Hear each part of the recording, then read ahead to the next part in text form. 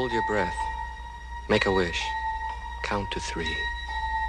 Come with me, and you'll be in a world of pure imagination.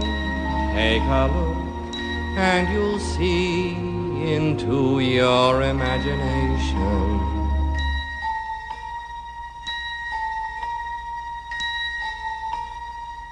We'll begin with a spin, traveling in the world of my creation. What we'll see will defy explanation.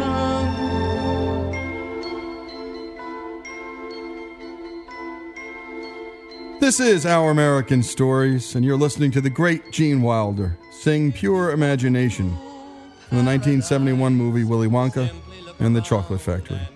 And for the next hour, we're going to celebrate the life of this great actor who starred in so many of our favorite movies over the past 50 years, from The Producers to Blazing Saddles and Young Frankenstein, and so many others.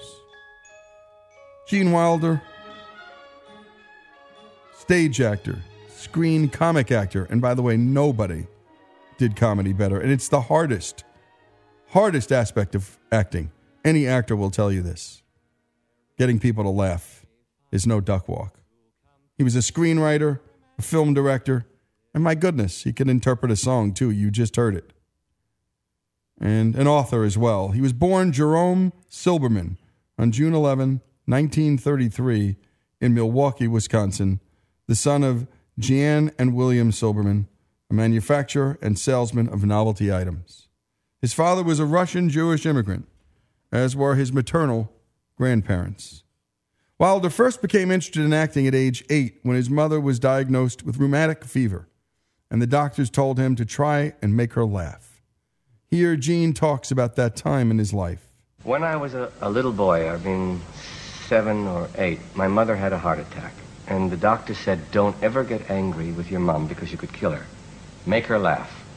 And that was the first time I remember consciously trying to make someone laugh. And I did. I made her laugh, and my criterion was if I could make her pee in her pants, then I knew I had done something funny. I'm saying it, I'm not saying it for a joke. It's very true, because she'd say, now look what you've made me do. But little boys and grown men are confident of what they do in life because of what their mothers told them that they were good at. And when I knew I could make my mother laugh, I felt I could make someone else laugh. And that's all I'm doing now, is carrying on the tradition. Indeed. At the age of 11, he saw his sister, who was studying acting, performing on stage, and he was enthralled by the experience. He asked her teacher if he could become his student, and the teacher said that if he was still interested at age 13, he would take Wilder on as a student. The day after Wilder turned 13, he called that teacher, who accepted him. Wilder studied with him for 2 years. Here, Wilder talks about his earliest influences as an actor and how he discovered his approach to being a comedic actor. When I was growing up, I heard Danny Kaye on a record before I ever saw him, before Up in Arms, and I thought that's what I'd like to do. Then I saw Up in Arms. But then when I was in junior high school, I started to, my idol then was Sid Caesar. Unbeknownst, well, I didn't realize that Mel Brooks was writing most of the material, so I got to know Mel before I even knew him. But then I saw Lee J. Cobb in Death of a Salesman on Broadway, and I realized that he was doing something different from what I had thought I wanted to do. It didn't mean that I didn't want to be in comedy, but I wanted to approach it in a different way, through character, instead of just stepping on banana peels and making funnies. Indeed, and that's when the best comedic acting occurs. When his mother felt that Gene's potential was not being fully realized in Wisconsin, she sent him to Black Fox, a military institute in Hollywood, where he was bullied primarily because he was the only Jewish boy in the school, according to his own account. After an unsuccessful short stay at Black Fox, Wilder returned home and became increasingly involved with the local theater community. At age 15, he performed for the first time in front of a paying audience in a production of Shakespeare's Romeo and Juliet. Gene Wilder graduated from the Washington High School in Milwaukee in 1951. Here, Gene talks about how he went from the name Jerome Silberman to Gene Wilder. I had just gotten into the actor's studio, which was a big thrill for me. And I didn't want to be introduced as Jerry Silberman. I couldn't picture Jerry Silberman in Hamlet or Macbeth or something like that. And I had to think of a name overnight. And my sister and brother-in-law had a friend who's the fastest talker I've ever met. He started with A and worked his way up through the alphabet. When he got to W, he said Wilder, and I said, that's the one I want. And then for the first name, it was because of Thomas Wolfe's books, Look Homeward Angel. And the hero's name was Eugene, but everyone called him Gene, who loved him. And The Web and the Rock and You Can't Go Home Again, it was always Gene. So I put the two together, and then I was introduced by Lee Strasberg as Gene Wilder. Because there, Elie Kazan and Shelley Winters and Rod Steiger and Paul Newman, and I didn't want them to say, Jerry, what's your name, Jerry or Gene or what? So that's how it started. And we're going to hear more about this great life story, but what good luck on his part to land in New York at the Actors Studio at that time. Lee Strasberg, who, if you remember, plays a remarkable part in The Godfather and is one of the great acting coaches in American history, teaching some of the great actors today that we all love and teaching them a certain methodology of acting called the method. Some loved it, some didn't. But my goodness, the ones who lived by it gave us some of the finest craft ever. And in the end, it's what made Wilder so good. He decided to become the characters. And then we laughed, but he wasn't. And this, you see, even in Seinfeld, to this day, that style, which is they're not slipping on banana peels. They're in character. George is in character. We just find that character hilarious. This is Lee Habib. This is Our American Stories. You're going to hear about Gene Wilder's life in his own words, a remarkable American life, which we celebrate here on Our American Stories. Jerome Silberman becomes Gene Wilder, and we'll pick it up right there after these messages.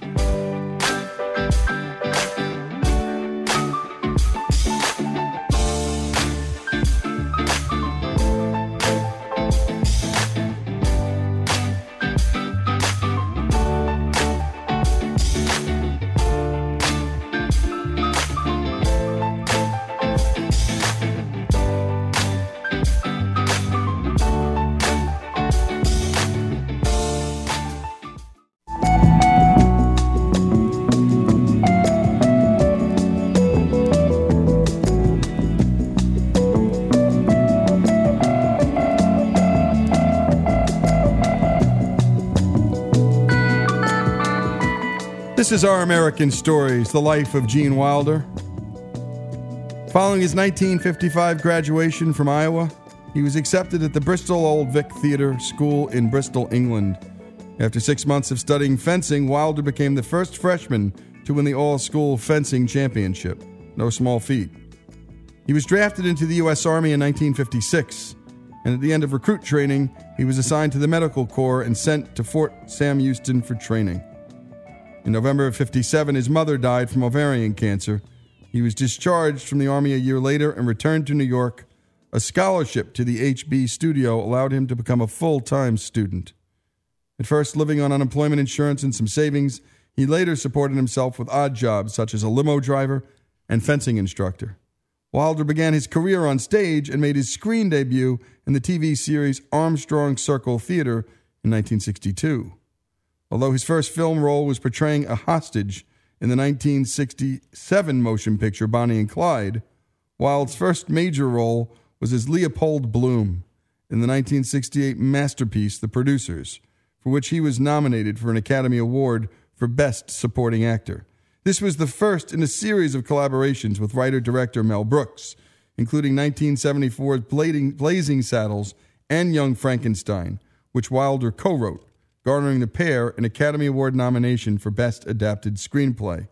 Here's Gene Wilder talking with Larry King about the moment he met Mel Brooks and how Mel introduced him to a screenplay called Springtime for Hitler. I was in a play called Mother Courage by Bertolt Brecht, starring Anne Bancroft, whose boyfriend was Mel Brooks. And Mel came by to pick her up each evening after the show. And I was having trouble with one little section in the play. And he said, he gave me tips on how to act Brecht. He said, that's a song and a dance. He's proselytizing about communism. Just skip over that. Sing and dance right over it and get on to the good stuff. And he was right. That's the irony. And I did. Then he said, would you like to come to Fire Island with Annie and me? I'll read you the first 30 pages of a movie I'm writing. And I went to Fire Island. We went fishing on the surf, came back, had dinner, and then Annie and I sat down and he read 30 pages of Springtime for Hitler. That's what it was called then. And then he said, would you like to play that part of Leo Bloom? I said, absolutely. He said, all right. So don't take anything in the fall without checking with me. September came, and I was offered One Flew Over the Cuckoo's Nest. Not the movie, the play with Kirk Douglas. So I called Mel and said, I feel a little silly, but you said, yeah. Can you get a 4-week out in your contract? I said, no one knows me. I can't.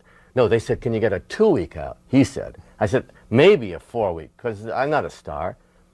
All right, we'll have to live with it, he said. 3 years went by. I never heard from him. I didn't get a telegram. I didn't get a telephone call. And I'm doing Murray Shiskov's play called Love on Broadway.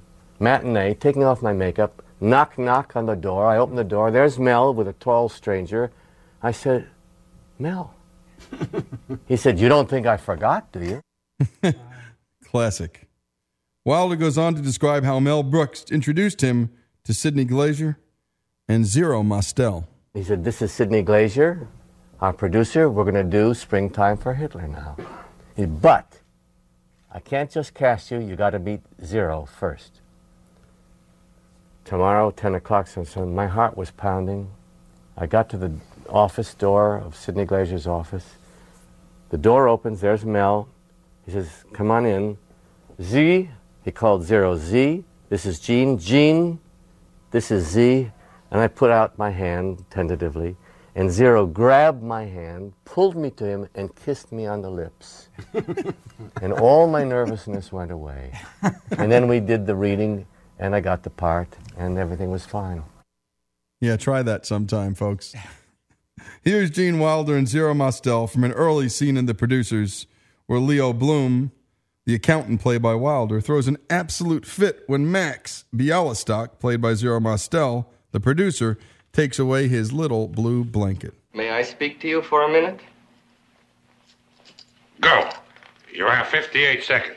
Well, in glancing at your books, I noticed that in the columns marked... You have 48 seconds left. Hurry. I glanced at your books, I noticed in the... 28 seconds. You're running out of time. The money goes around tick-tock.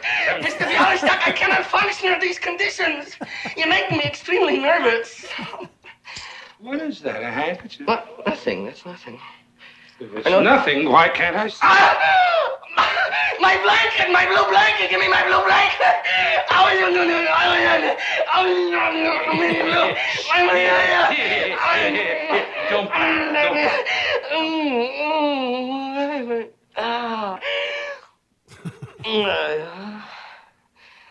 I'm sorry. I don't like people touching my blue blanket. It's not important. It's a minor compulsion. I can deal with it if I want to. It's just that I've had it ever since I was a baby, and I find it very comforting. And the physical performance by Gene Wilder is as good as the verbal. And Buster Keaton would be, well, looking down from heaven and just thinking, wow. In 1971, Wilder auditioned to play Willy Wonka on Mel Stewart's film adaptation of Charlie and the Chocolate Factory. Wilder was initially hesitant when he learned about the role, but finally accepted it under one condition. Here's Gene Wilder with that story. I'd read the book, and Mel Stewart, the director, came to my home in New York. And he said, you want to do it? I said, well, I'll tell you, I'd like to do it if I can come out and all the crowd quiets down, and I'm using a cane. Oh my God, Willy Wonka is crippled. And I walk slowly, and you can hear a pin drop, and my cane gets stuck in a brick, and I fall over on my face and do a forward somersault and jump up, and they all start to applaud. He said, Mel Stewart said, what do you want to do that for? I said, because no one will know from that point on whether I'm lying or telling the truth. He said, are you saying you won't do the film if you can't do that? I said, that's what I'm saying. Okay, we'll do it. And I meant it. He did mean it, and that's why Gene Wilder is Gene Wilder. Yeah, because that's not in the book. It is not in the book. When Woody Allen offered him a role in one segment of Everything You Always Wanted to Know About Sex But Were Afraid to Ask, Gene Wilder accepted. Everything, the movie, was a hit. It grossed $18 million in the United States against a $2 million budget. Here is the scene from that film where Wilder plays a doctor whose patient informs him about his love for a particular barnyard animal. Come in, Mr. Milos. Come in. Sit down right over here. I just want to get some history on you first. So, your name is? Stavros Milos. And your address? Armenia. Armenia. I am from Armenia. I am visiting my brother. I see. Occupation? Shepherd. A shepherd? My whole family. Except for my brother over here, who is a rug salesman. Mm-hmm. Have you had any major illnesses? No. None. Good. So, now, what seems to be the trouble? I'm in love with a sheep. I beg your pardon? I am in love with a sheep. Oh, I see. See, Doctor, up there in the mountains where I tend my flocks, it's so beautiful under the starry skies. And I am alone.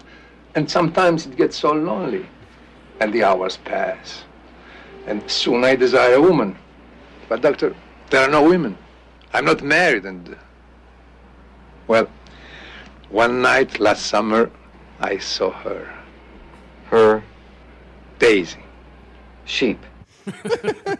And how Gene Wilder plays this, how straight he plays it, is just one of the hardest things to do in comedy. And it's what made it so good. He just played the part. And, you know, sitting in front of me is a book called True and False by David Mamet, the great playwright and acting coach. And he continually says again and again, just do the words. Just let the words do the work. It's not about you. It's not about your performance. Let the words do the work. And let the character be revealed through the words. Actually, it sounds real simple. But you heard Gene Wilder in that conversation about a prior movie and his artistic decision. And you're hearing it again and again in each of these clips. You know, he plays the accountant and the producers, and he just plays it straight. And that's why he's so damn good. When we come back, Young Frankenstein and beyond. This young actor becomes a mature and seasoned actor, and pretty soon, an internationally famous one. This is Lee Habib. This is Our American Story, celebrating the life of Gene Wilder.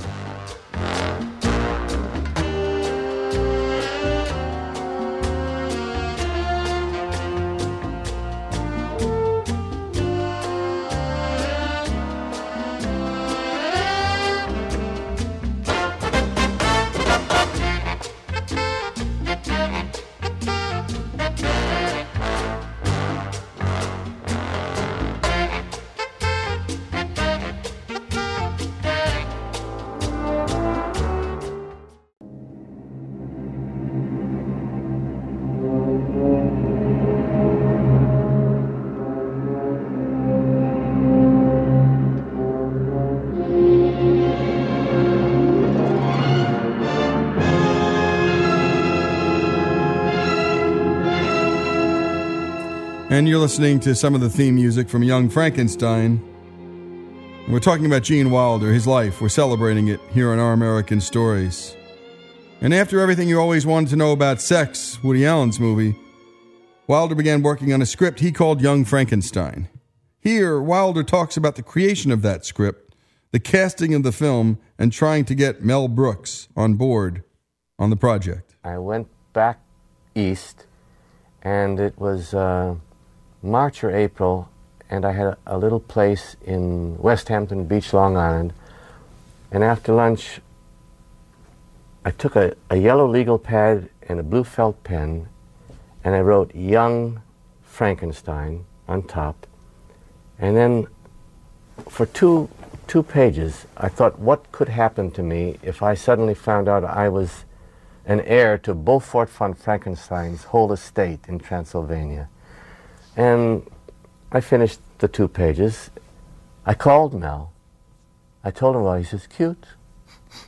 It's cute. That's all he said.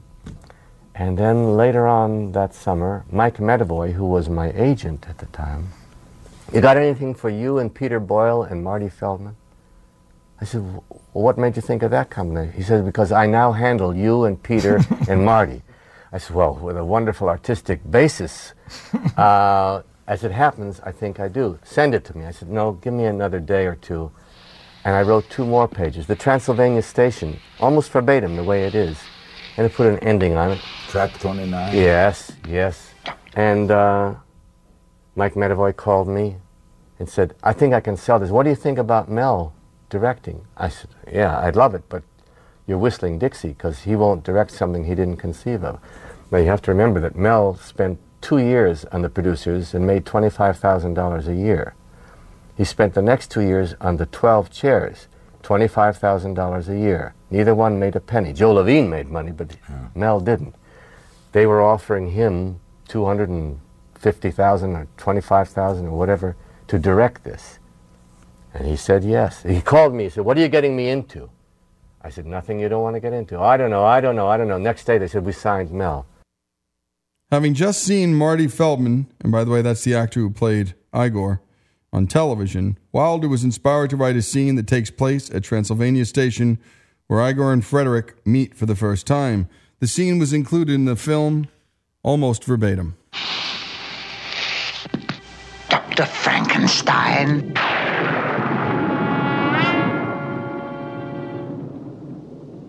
Frankenstein. You're putting me on. No, it's pronounced Frankenstein. Do you also say Froderick? No, Frederick. Well, why isn't it Froderick Frankenstein? It isn't. It's Frederick Frankenstein. I see. You must be Igor. No, it's pronounced Igor. But they told me it was Igor. Well, they were wrong then, weren't they? Of course. I'm sure we'll get along splendidly. Oh, sorry. You know, I don't mean to embarrass you, but I'm a rather brilliant surgeon. Perhaps I could help you with that hump. What hump? What hump? Young Frankenstein was a huge success, with Wilder and Brooks receiving Best Adapted Screenplay nominations at the 1975 Oscars, losing to Francis Coppola and Mario Puzo for their adaptation of The Godfather Part 2. Shortly after Young Frankenstein, Wilder and Brooks set out on another film called Blazing Saddles. Here, Gene talks about how he was nearly cast for another role. I wanted to play the Waco Kid, the part that I did play. And Mel said, no, you're too young. I want an over-the-hill alcoholic. I got Dan Daly who's going to play it. He wanted me to play Harvey Korman's part. I said, I'm all wrong for this. And 6 weeks went by. Dan Daly begged off because he had just finished directing something, so they got Gig Young. Gig Young got into the costume, makeup, on the way to the jail cell, and foam started coming out of his mouth. He was on the wagon suddenly and withdrawing, and Mel thought he was acting, some method acting. He said, good, keep doing what you're doing. And then he passed out, and Mel said, it's a sign from God.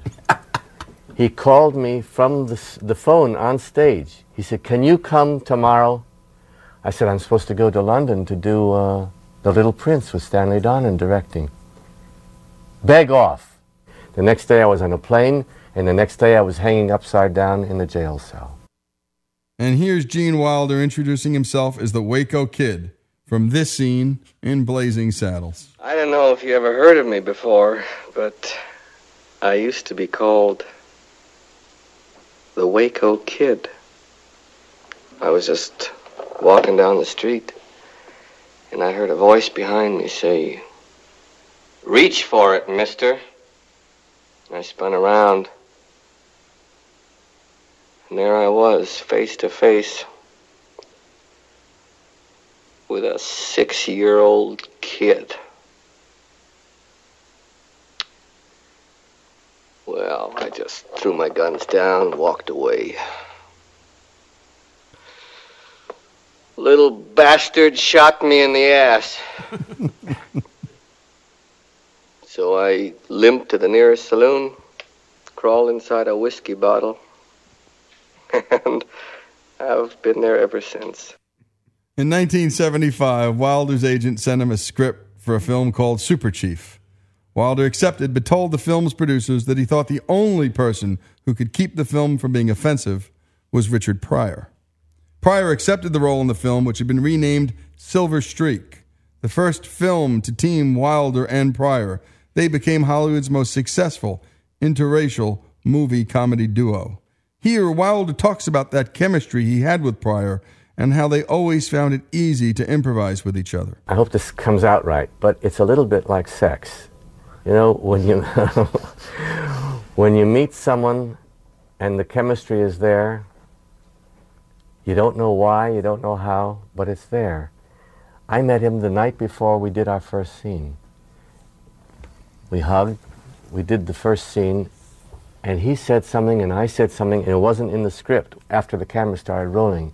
And it went very well. And he said, "Did you know you were going to say that?" I said, "No." "Did you know you were going to say that?" He said, "No."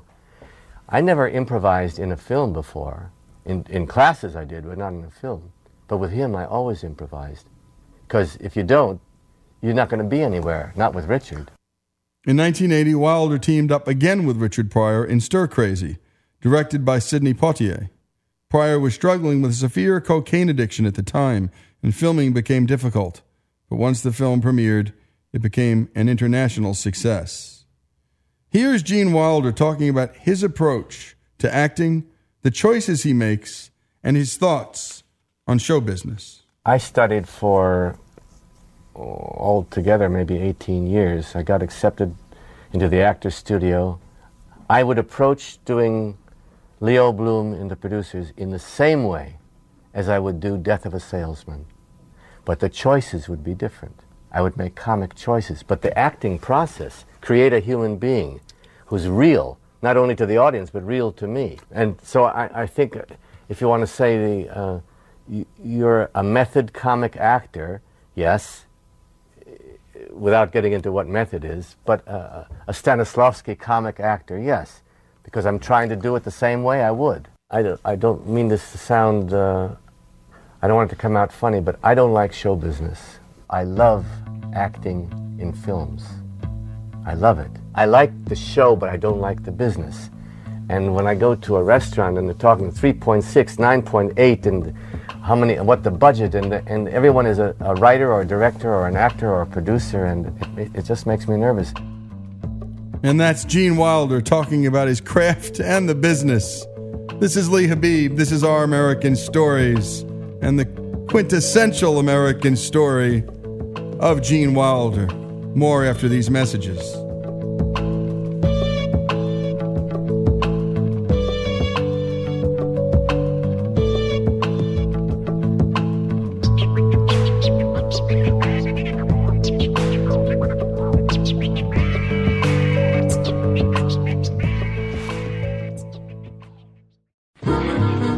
If you're blue and you don't know where to go to, why don't you go where fashion sits? Different types who wear a day coat, pants with stripes, or cutaway coat, perfect fits. Dressed up. This is Our American Stories. And was there anything Gene Wilder couldn't do? We learned that he worked for and with Sidney Poitier, and they became fast friends, working together on a script called Traces, which became 1982's Hanky Panky, the film where Wilder met comedian Gilda Radner. And that was in August of 1981. It would change his life. When filming ended, Wilder found himself missing Radner, so he called her. The relationship grew, and the couple married in September of 1984 in the south of France. Anyone who knows the story of Gene Wilder knows about the deep connection he had with Gilda, whose life was tragically cut short by ovarian cancer. That same cancer that took Jean's mother. Here together, Jean and Gilda talk about their relationship shortly before her passing. To me, it's irresistible. A funny man is irresistible more than any looks, more than anything. She was always a sucker for a big laugh. A sucker for a laugh. I'm the best audience.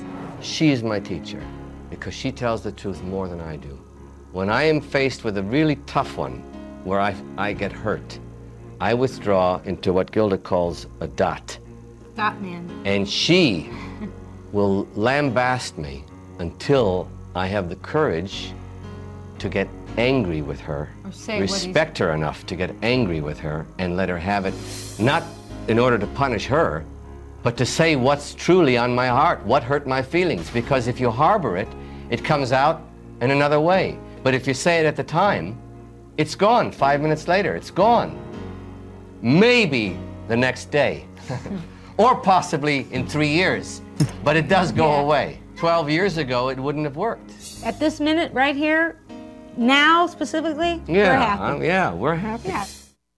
Here, Gene Wilder talks about keeping romance alive in a relationship that's been going on for a few years. I feel very strongly from my own experience and from what I've seen in the world that when it hits that way, that classic way that we hear about, it's not sex that men are looking for.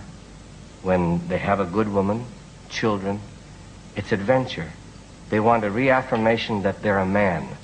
So they think that they'll find it by conquests. And if husbands and wives or people who are living together can keep alive the romance in their relationship, so that when the egg is running down the corner of your mouth in the morning and the breath isn't quite so good, or there's a little toothpaste on the side of it or whatever, you know, after 2, 3, 4 years of that, you start to think of, well, where's the romance in my life?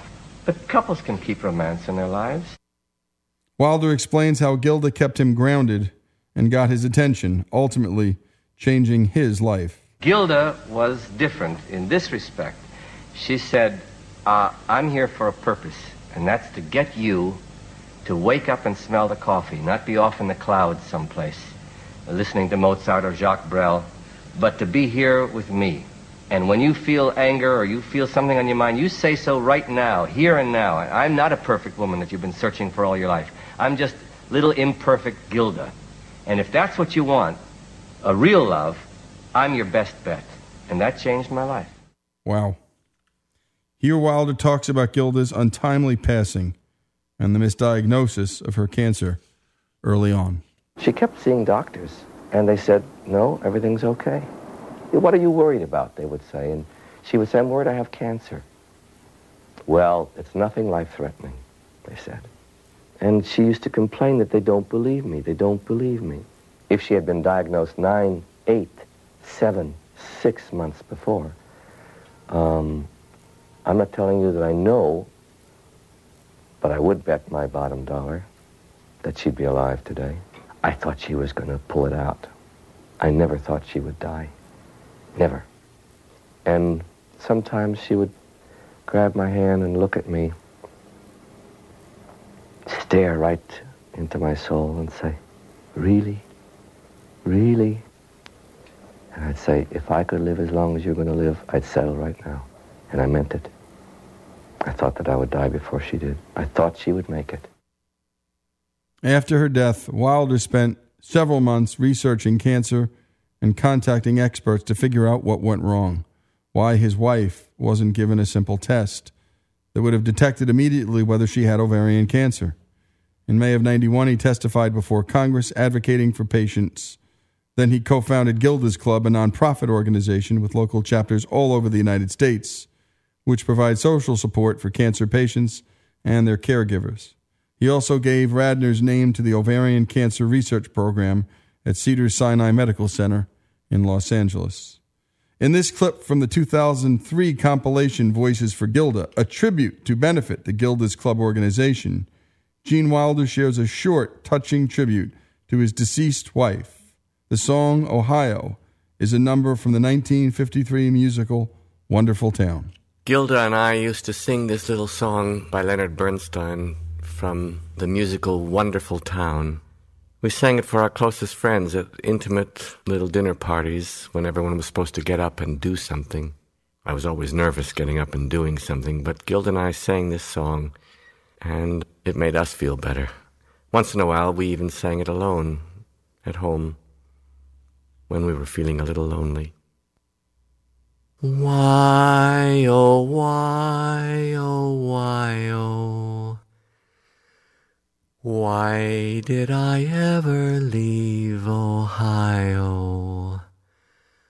Why did I wander to find what lies yonder when life was so cheery at home?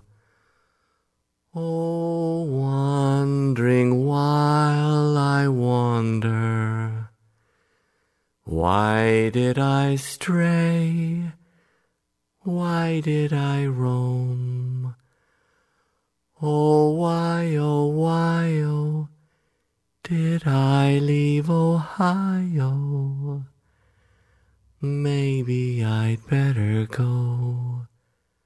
O-H-I-O. Maybe I'd better go home. Wilder spent most of his time painting watercolors, writing, and participating in charitable efforts. In 1998, he collaborated on the book Gilda's Disease with oncologist Stephen Piver, sharing personal experiences of Radner's struggles with ovarian cancer. Wilder himself was hospitalized with non-Hodgkin lymphoma in 1999, but confirmed in March 2005 that the cancer was in complete remission following chemo and a stem cell transplant. Wilder died at the age of 83 on August 29, 2016, at home in Stamford, Connecticut, from complications of Alzheimer's disease. He had kept knowledge of his condition private, but had been diagnosed 3 years prior to his death. Jordan Walker Perlman, the nephew child of the legendary actor, wrote this statement to honor the special person in his life. And I quote, "It is with indescribable sadness and blues, but with spiritual gratitude for the life lived that I announced the passing of husband, parents, and universal artist Gene Wilder at his home in Stamford, Connecticut. It is almost unbearable for us to contemplate our life without him. The cause was complications from Alzheimer's disease, with which he coexisted for the last 3 years. The choice to keep this private was his, in talking with us and making a decision as a family. We understand for all the emotional and physical challenges this situation presented, we have been among the lucky ones. This illness pirate, unlike in so many cases, never stole his ability to recognize those that were closest to him, nor took command of his gentle, central, life-affirming core personality. It took enough, but not that. The decision to wait until this time to disclose his condition wasn't vanity, but more so that the countless young children that would smile or call out to him, 'There's Willy Wonka,' would not have to then be exposed to an adult referencing illness or trouble and causing delight to travel to worry, to disappointment, or to confusion. He simply couldn't bear the idea of one less smile in the world. He was 83 and passing, holding our hands with the same tenderness and love he exhibited as long as I can remember. As our hands clutched and he performed one last breath, the music speaker, which was set to random, began to bear out one of his favorites, Ella Fitzgerald. There is a picture of he and Ella meeting at a London bistro some years ago that are among each of our most cherished possessions. She was singing "Somewhere Over the Rainbow" as he was taken away. This is Our American Stories, the life of Gene Wilder. From your window pane to a place behind the sun, just a step beyond the rain.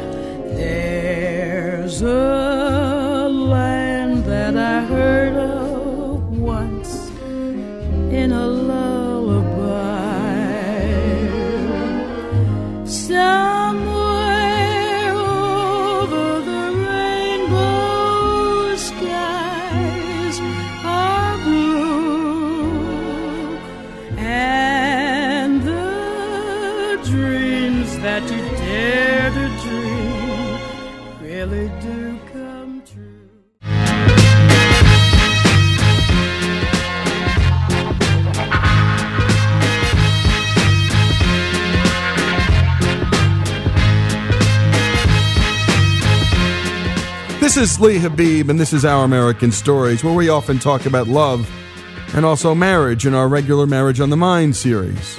And before both comes dating. And there was a column about dating that really caught our eye. A gentleman named Isaac Huss wrote a very honest piece entitled A Man's Insecurities in Dating. A perspective, by the way, that we rarely hear, as most men aren't willing to open up about their insecurities or deficiencies. But Isaac did exactly that in this column for Verily magazine, and he graciously recorded it for us. Let's take a listen. Hi, my name's Isaac. Like many men, I find myself to be, at least from time to time, insecure about being in a relationship with a woman. What are my insecurities? I worry about how I sound when I sing in the shower. I worry that I volunteer too much info about myself. I worry that I'll hit somebody with my car on a date.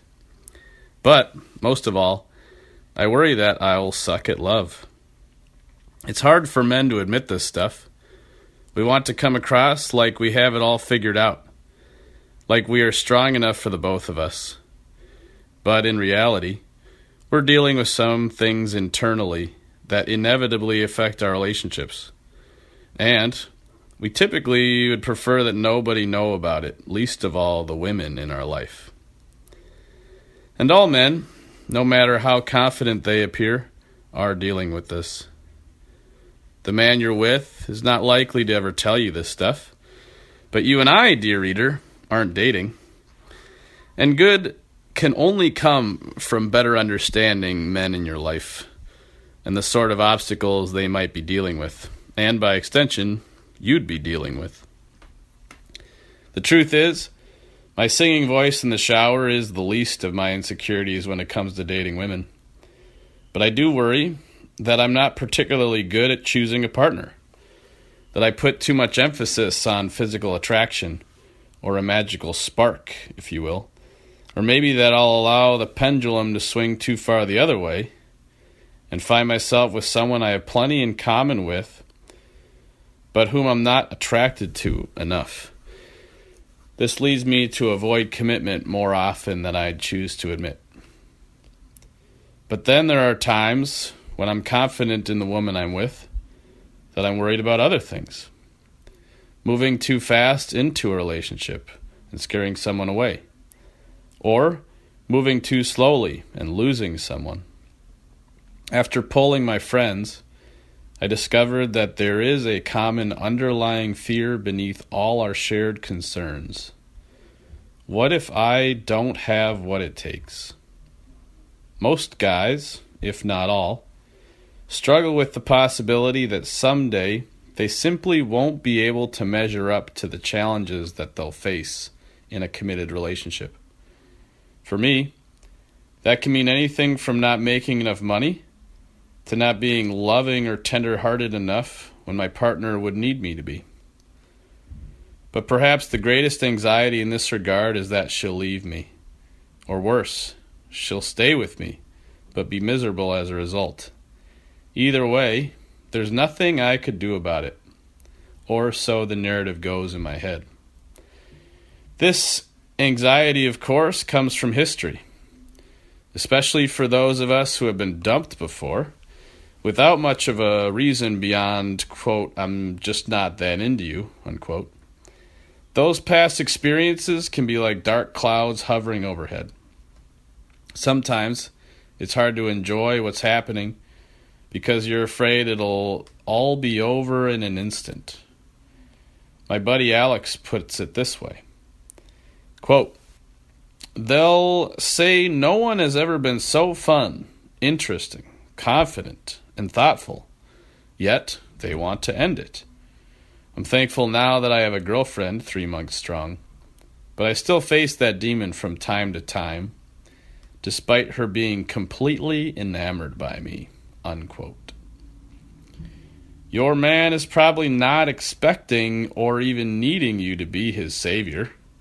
In fact, I personally don't want a woman to think I need any special treatment. Frankly, just being aware that a man might have self-esteem issues or questions of self-worth or in his ability to hold up his end of the bargain is a great first step that will be illuminating and helpful in its own right. If a woman is patient and understanding when I make a mistake, that's huge for me. That doesn't mean she can't be mad when I slip up, nor does it mean I make all the mistakes. I just want to know that we're in this thing together, and that my mistakes or shortcomings aren't going to change my standing with her. That will go a long way in helping me feel confident in myself and our relationship, and that will help me be a better man for her. A wise man once said, "Perfect love casts out all fear." In my experience, even beyond patience and understanding, the best cure for relationship anxiety is simply love. Resist the temptation to withhold affection or hold grudges against someone, because that can really erode a sense of trust and companionship until it becomes a tug of war, or worse, a competition of manipulation. If you sense that he feels inadequate, show him how much you love him. If you find him fretting about your future together, reassure him by your love. If you have a rough patch when you've wondered if the spark has faded, fan the flames a little bit. Believe me, your efforts won't go unnoticed. And thank you for sharing that, Isaac. That's a confessional of a sort. Not many men would share it, but we all have it. I don't care if you're in the best marriage. On some level, you've got to worry. You don't know. You pray, you hope. Love, and perfect love, does cast off all fear, but it's the scariest of places. And thank you again, Isaac Huss, Verily Magazine, A Man's Insecurities in Dating. This is Lee Habib, and this is Our American Stories. Go to ouramericannetwork.org for all that we do. That's ouramericannetwork.org. Download what we do, stream it, or go to iTunes. We're there too.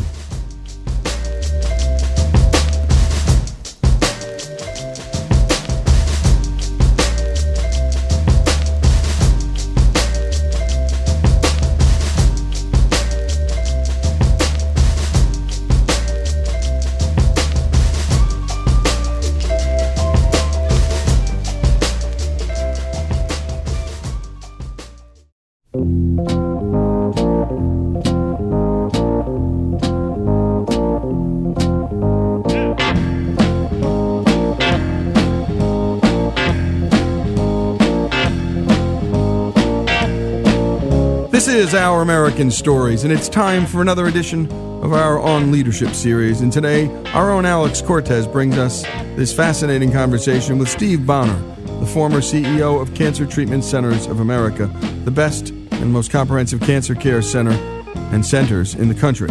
Steve is also a member of the Job Creators Network, a sponsor of this show, and the Job Creators Network does remarkable work on the public policy front for small business owners and business owners across this country. And they give those small business owners a real voice. And now let's go to the beginning of Alex's conversation with Steve Bonner. Steve, we also ask everyone about their very first job as a kid. You know, what was the very first one that paid you? What lessons did you learn from it that helped you get to where you are today? Absolutely. And because we had this family with limited means, but also with all this competitive fire burning in us, certainly I had a great appetite for better things.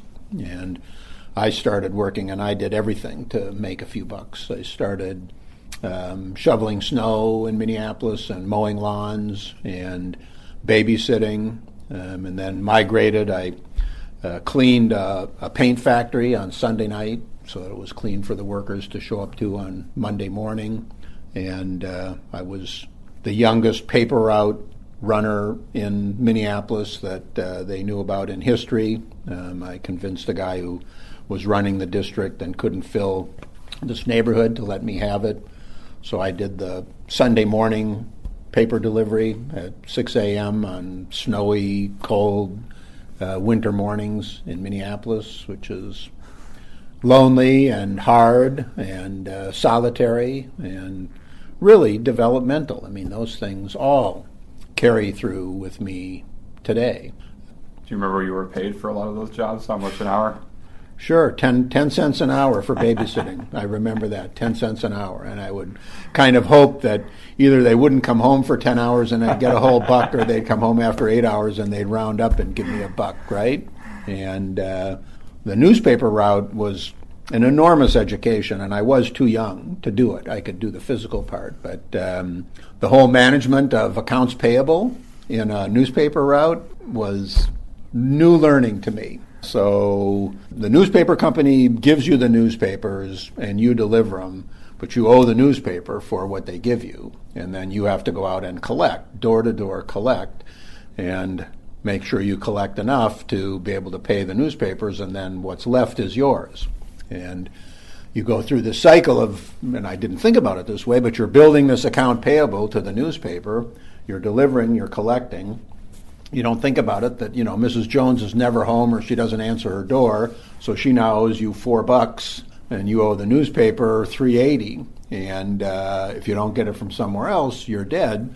And you spend a night collecting, and you stop by the drugstore and you buy a candy bar, and you see another friend or two, and you're a big shot, so you buy them a couple candy bars.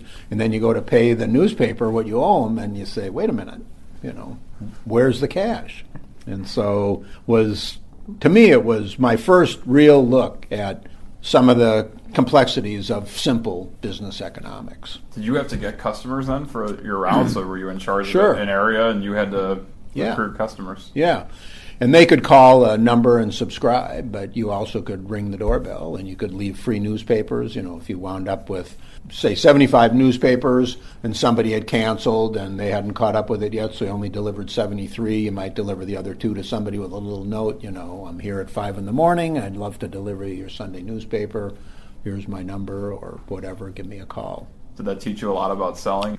Yeah, persuasion and customer relationships, the people that were not deadbeats, but they were very, very challenging to collect from, and the relationship management of that. And humor's always been a big part of our lives. That was another big value for my parents, was, have fun, find the humor in things, know that stressful times can often be diffused through the use of humor and self-deprecating humor and all that. And so to ring a doorbell, and they're in there, and then they finally come and they're ticked off at you for being so persistent, but you got to pay for their newspapers, and so a little bit of humor or fun can take that out. And so did you crack a joke to them when they got to the door? I wouldn't crack a joke, but I might say, it's your friendly newspaper boy again, and I'm sorry to keep ringing, but whatever. Or you might see something in their property that you could have some fun with. It was an expression of who they were and what was important to them. Little ways to connect with some twinkle that's more than just pay your damn bill. So we've heard about Steve's first jobs as a young kid, and a young kid, by the way, who never dreamed of becoming a healthcare executive. What kid does?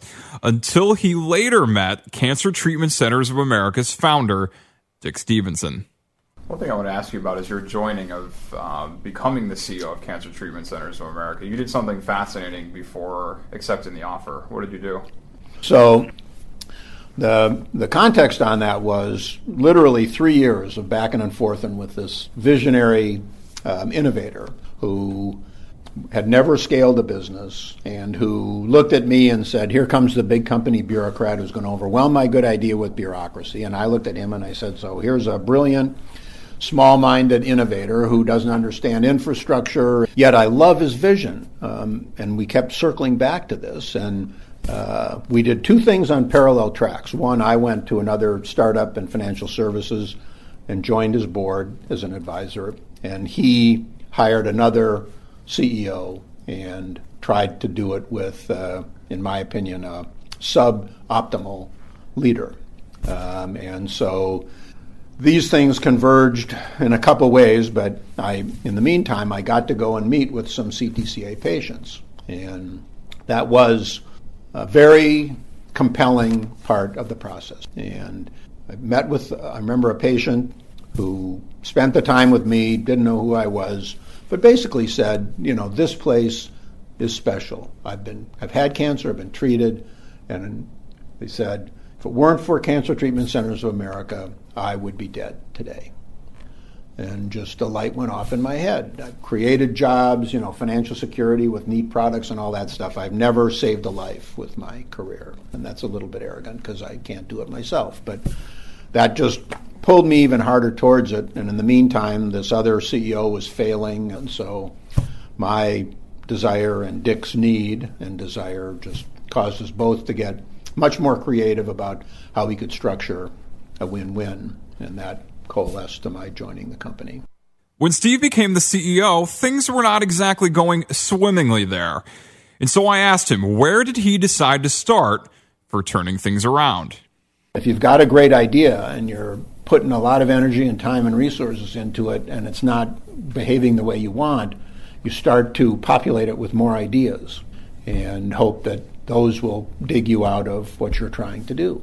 And so when I came in, the company had lost significant money the year before, didn't have the resources to do that again. So it was kind of the perfect storm. Nobody could defend the old way. We were very committed to the mission, but the business execution of that needed to be re-examined. And so we went through a wonderful process that I had discovered and worked with before of off-site key people. What's the core of this? Where's the real secret sauce here? And how do we articulate that into a mission and a vision and a set of values? And then let's step back and look at everything that's consuming resources and ask what comes through that filter. And what we found were 4 different businesses, healthcare businesses, that had been appended onto this as an idea that this might be the magic formula to break out by adding another product or service line or whatever. And as we looked at them, we said, that's strategically irrelevant. And so we sold them, shut them down, and then just focused on building this integrated, holistic, patient-centric delivery of treatment for patients with late-stage complex cancer. You're speaking about it all very calmly, but it's a very dramatic thing to do. It's ballsy on your part to shut down these businesses that clearly other people had thought were good ideas. Yeah, but the good news was everybody sat at the table. The key decision makers sat at the table with us and thrashed through this, we'll deal with current reality later, just what is it that's really going to give us a right to be successful? And when we come back, more with Steve Bonner, the former CEO of Cancer Treatment Centers of America and a member of the Job Creators Network. This is our On Leadership series. More after these messages.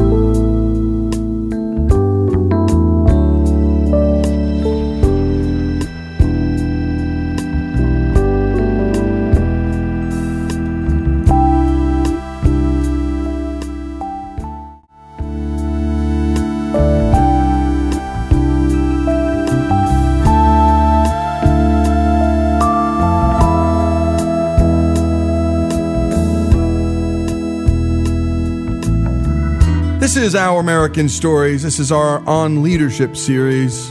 And today we're focusing on Steve Bonner's story, the former CEO of Cancer Treatment Centers of America. And let's go back to Alex and his conversation with Steve.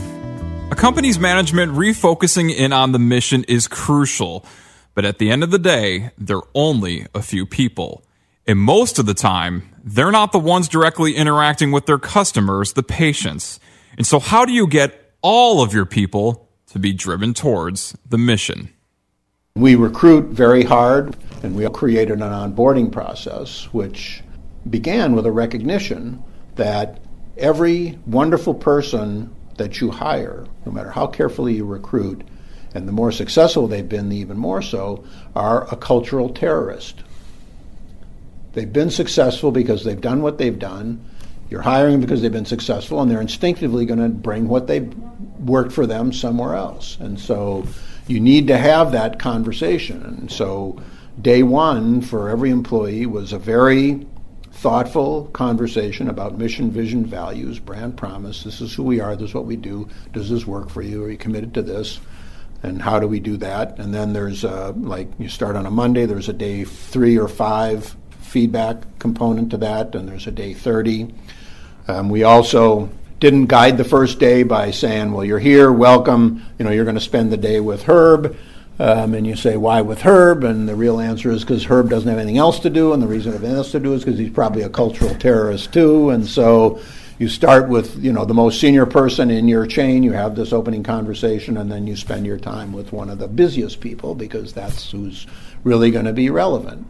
Gosh, Steve's making me nervous. Am I a cultural terrorist in my own company?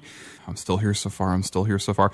Anyways, in addition to their highly intentional recruiting and onboarding process, Cancer Treatment Centers of America created a company-wide bonus pool from part-time janitors all the way up to the founder that encouraged everyone to be aligned with the patient-centered mission. A bonus pool that would be paid out if they, collectively, as a team, hit fully laid out key goals. The structure was in place when I came. It had never paid out. And then we went through a cleanup period, and then we started to gain traction. And I think the third year I was there, we went positive in the pool and paid out like 0.25% to everybody. But it was, holy cow, all these years this is really paying out. And we got up to 14%, 15% of base pay. Wow. Imagine getting a bonus of 15% of your salary. Woo! But inevitably, for some folks, a noble mission and generous incentives aren't enough to align themselves with the team, and you have to cut the cord. So how did Steve Bonner handle that as CEO? When it comes to termination, to do it in a way that is mutually respectful. And in my opinion, a termination is more about the people who stay than it is about the people who go. And the culture needs to see that even though you've come to the conclusion that this person needs to leave, it's with respect. That is fascinating. Even though you're treating the people leaving with respect because it's the right thing to do, Steve's saying that it's actually more about the people who stay and showing them how much you respect your people. I next asked Steve a question we ask every guest. So you talk about, is there a passion or a quirk or a hobby that folks wouldn't expect from you? I don't know what people expect, right? I think one of the more amusing things that I get is wander around my neighborhood, and people can't see on the radio, but I'm 6'2" and 205 pounds, and I'm following these 2 little 12-pound poodles at the end of a string, lead me down the road, and, here I am in my own mind, a successful multi-billion-dollar company CEO, and I'm just following these 2 little mindless, lovable poodles around. That surprises people. Does it just feel ridiculous? It feels sweet to me. Yeah, exactly. And, where they take me may be the same and it may be different, and they have their little interactions too. So it's another exercise in leadership. Always be leading. It sure is better than always be closing. When you have kids like Steve does, you are always leading, and it always isn't so clear-cut. Talk about on the other side of it now as a parent, and especially, as a financially successful parent, how do you, pass your values on to your kids, which can be a tricky thing to do. Yeah, it's a very tricky thing to do. And the thing that jumps into my mind is that the most important job we all have, and the one that we get absolutely no training for, is being a parent. And if you ask me where there are things I would do differently and could have done better, it would have been along that spectrum of raising and teaching my own kids. And it wasn't that I wasn't available. It was that I'm a workaholic, and it was that while I got to sporting events and all that stuff, I probably wasn't as available. When you talk about how much our patients travel, how much I traveled, and I loved every minute of it, but looking back, there's some things that I certainly could do better with them. But I think the important things that get harder when you have more financial resources are to, empower your kids to make their own mistakes and to have to find their own way. And it's very easy to make sure that the tuition is paid and that the clothes are there and that travel is done and athletic support is there and so forth. And I just know how much more effective I am as a person because I learned. And this is a favorite phrase of the owner of Cancer Treatment Centers of America. I learned that scarcity is your friend.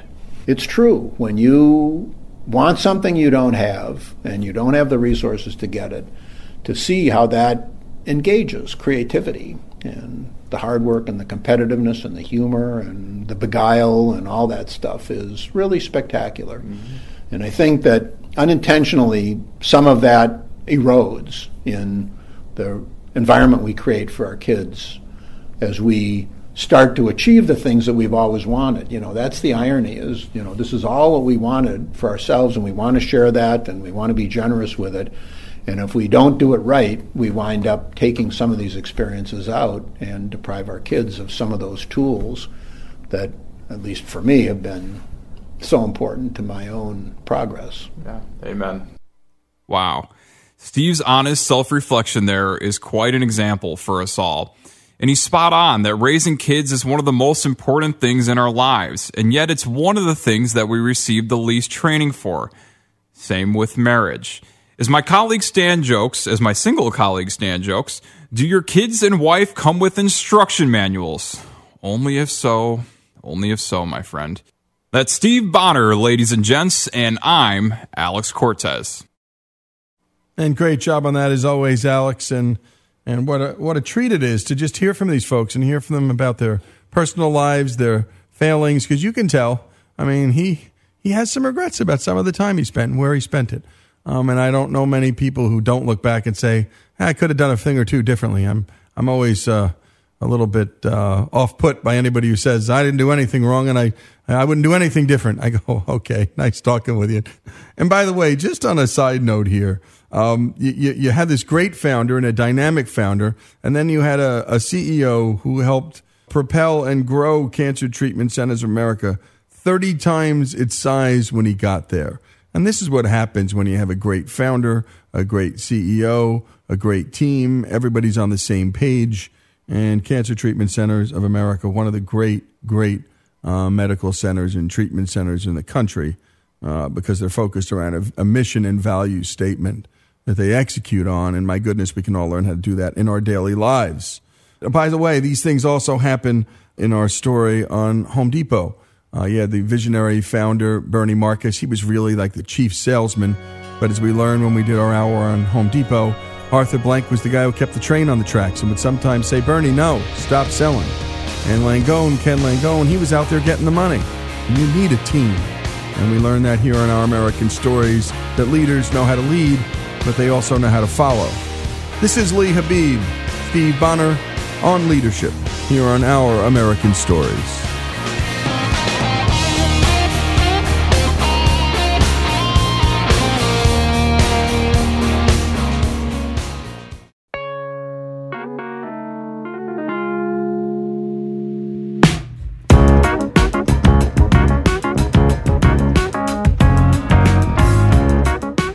Our American Stories, and over the last few decades, instrumental music has all but disappeared from pop culture. But why? Our own Jesse Edwards, who loves music, shares some ideas on what might have happened to bring about this change. 4.15. That was the percentage of sales shared by the jazz and classical music genres combined in the United States in 2012. This includes legends in pop culture like Louis Armstrong, Leonard Bernstein, current artists working within them like Diana Krall or Josh Bell, and those who make most of us cringe like Kenny G. Burn it! Send it to hell! But why is it Why is it that the two genres of music that take the most training, practice, and patience in order for the artist to perfect and be able to competently perform hold such a modicum amount of sales in the United States market? Even despite the fact that these two genres are regarded highly enough by our culture to be taught at every school with a music department and are considered forms of fine art. I'm not specifically talking about jazz or classical. I point them out because they consist of what it is that I'm referring to: instrumental music. Think about it. What was the last instrumental song that went to number one on the U.S. pop charts? How about the top 20 or top 40 for that matter? In the 1930s and 40s, arguably the very beginning of American pop culture music, instrumental was the norm, and many of the great pieces of pop music from that period were instrumental. Benny Goodman's Sing Sing Sing or Duke Ellington's Take the A-Train, Glenn Miller's In the Mood. Ironically, all of those song titles do have lyrics written for them, but it's the instrumental versions that are best remembered. Fast forward the clock to the 1960s, and instrumental music was still commonplace. 103 instrumentals cracked the Billboard Top 20, 9 of which went number one. In the 1970s, there was a bit of a change. Many pop rock groups were no longer doing purely instrumental works, but were having featured instrumental sections like guitar and keyboard solos. Many times these instrumental sections were found at the end of a song, allowing for improvisational solos at live concerts. During that decade, only 45 instrumentals reached the top 20 status on the Billboard Pop chart. But roughly half of these had success directly due to a movie-television connection or were arrangements of previously familiar material. Beethoven literally went number one in America in September of 1976, nearly 150 years after he died in Europe, all because a remixed version of this classic was featured on the soundtrack to Saturday Night Fever. The 1980s and 90s saw a continuation of what was established in the 70s, only to a lesser extent. With artists vying for MTV airplay, the focus fell more on image and less about the performance. As such, the majority of instrumental music that found its way to the mainstream was originally written for movies and television. Today, instrumental music has become all but extinct in the realm of popular music. And by popular music, I'm referring to any new music that's being played on commercial radio or marketed in a very similar fashion. The proof here being that no instrumental has reached the top 20 since Kenny G's Old Lang Syne Millennium remix in 1999. No, God! No, God, please, no! No! No! For those of you keeping track, the last instrumental work to attain the top spot on the pop charts is keyboardist Jan Hammer's Miami Vice theme from 1985.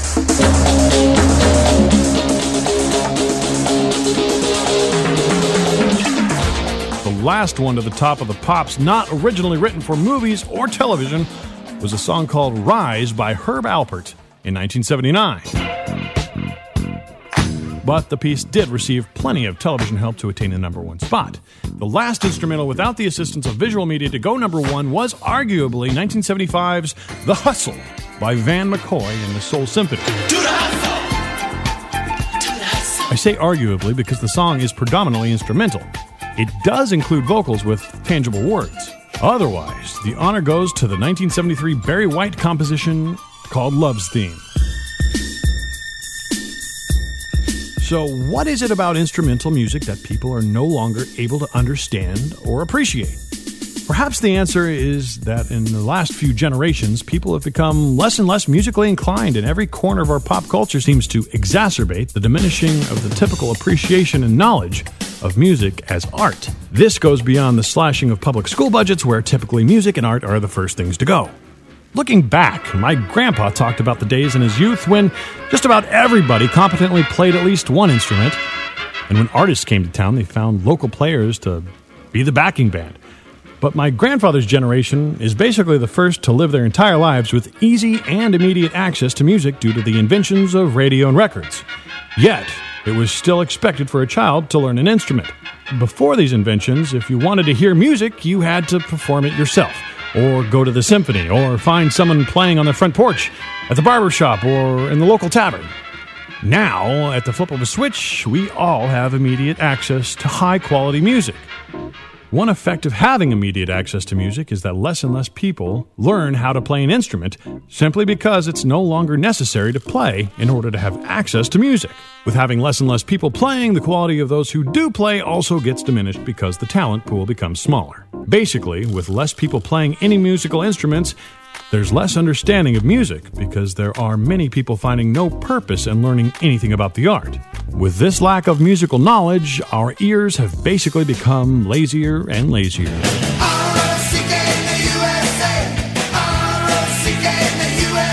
How many people realize that John Mellencamp's ROCK in the USA, John Cafferty's On the Dark Side, and What I Like About You by the Romantics are basically all the same song?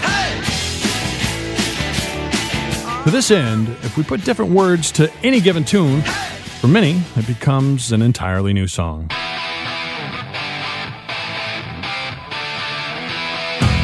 In music, groups that want to make it big target the United States, and foreign groups have lyrics written in English and sing them with American accents. Perhaps most notable of these English as a second language groups are ABBA and Scorpions. Even native English speakers use a similar approach to broaden their marketability. The Beatles, U2, and Adele have all recorded with American accents on their songs that became popular hits in the United States. How many of us commonly listen to music in a language that we don't understand? What you'll find is that the vocalist becomes another instrument, and that what matters most in the song are the elements that make the music musical and artistic. Des yeux qui font baisser les miens, un rire qui se perd sur sa bouche. Voilà le portrait sans retouche de l'homme auquel j'appartiens. You wind up listening to instrumental music. Quand il me prend dans ses bras, qu'il me parle tout bas, je vois la vie en rose. This means that most non-English speakers grow up listening to a lot of instrumental music, which explains why jazz and classical music and the musicians who perform them have a greater share of the markets and have more readily available performances, and more lucrative ones at that, in Europe, Asia, and South America than they do in the United States. Thanks to the advent of MTV, music has become more and more about the visual. It's become more important to have a great video than great music. The concert experience no longer is dependent upon the musician's ability to interpret the songs selected for a performance, but are loaded with light shows, pyrotechnics, and dancers. We're at a point where music without visual appeal cannot command the attention of an audience. Music has become the background element, a side dish served with the main course. Think about it. Many people listen to music while working, exercising, driving a vehicle, playing a game, cooking, writing, talking, whatever. Yes, the music is present, but it isn't the focus of attention. It's a backdrop, an accompaniment to something else. Which is the difference between hearing music and listening to it. When actually listening to music is where 100% of your attention lies without any outside distractions taking you away from the musical experience. At the end of a listening session, you should be mentally exhausted because of your focused attention on every nuance throughout the duration of Beethoven's Fifth or Pink Floyd's Dark Side of the Moon. Visual dominance or outside distractions are not the only problems. The larger problem is the dominance of thought. Take the time to go to a modern art exhibit or museum and take note of how often you find yourself thinking, I could have done this, or that looks like something a third grader did, or why is this even in a museum in the first place? Most people are unable or unwilling to let the abstraction affect their emotions directly.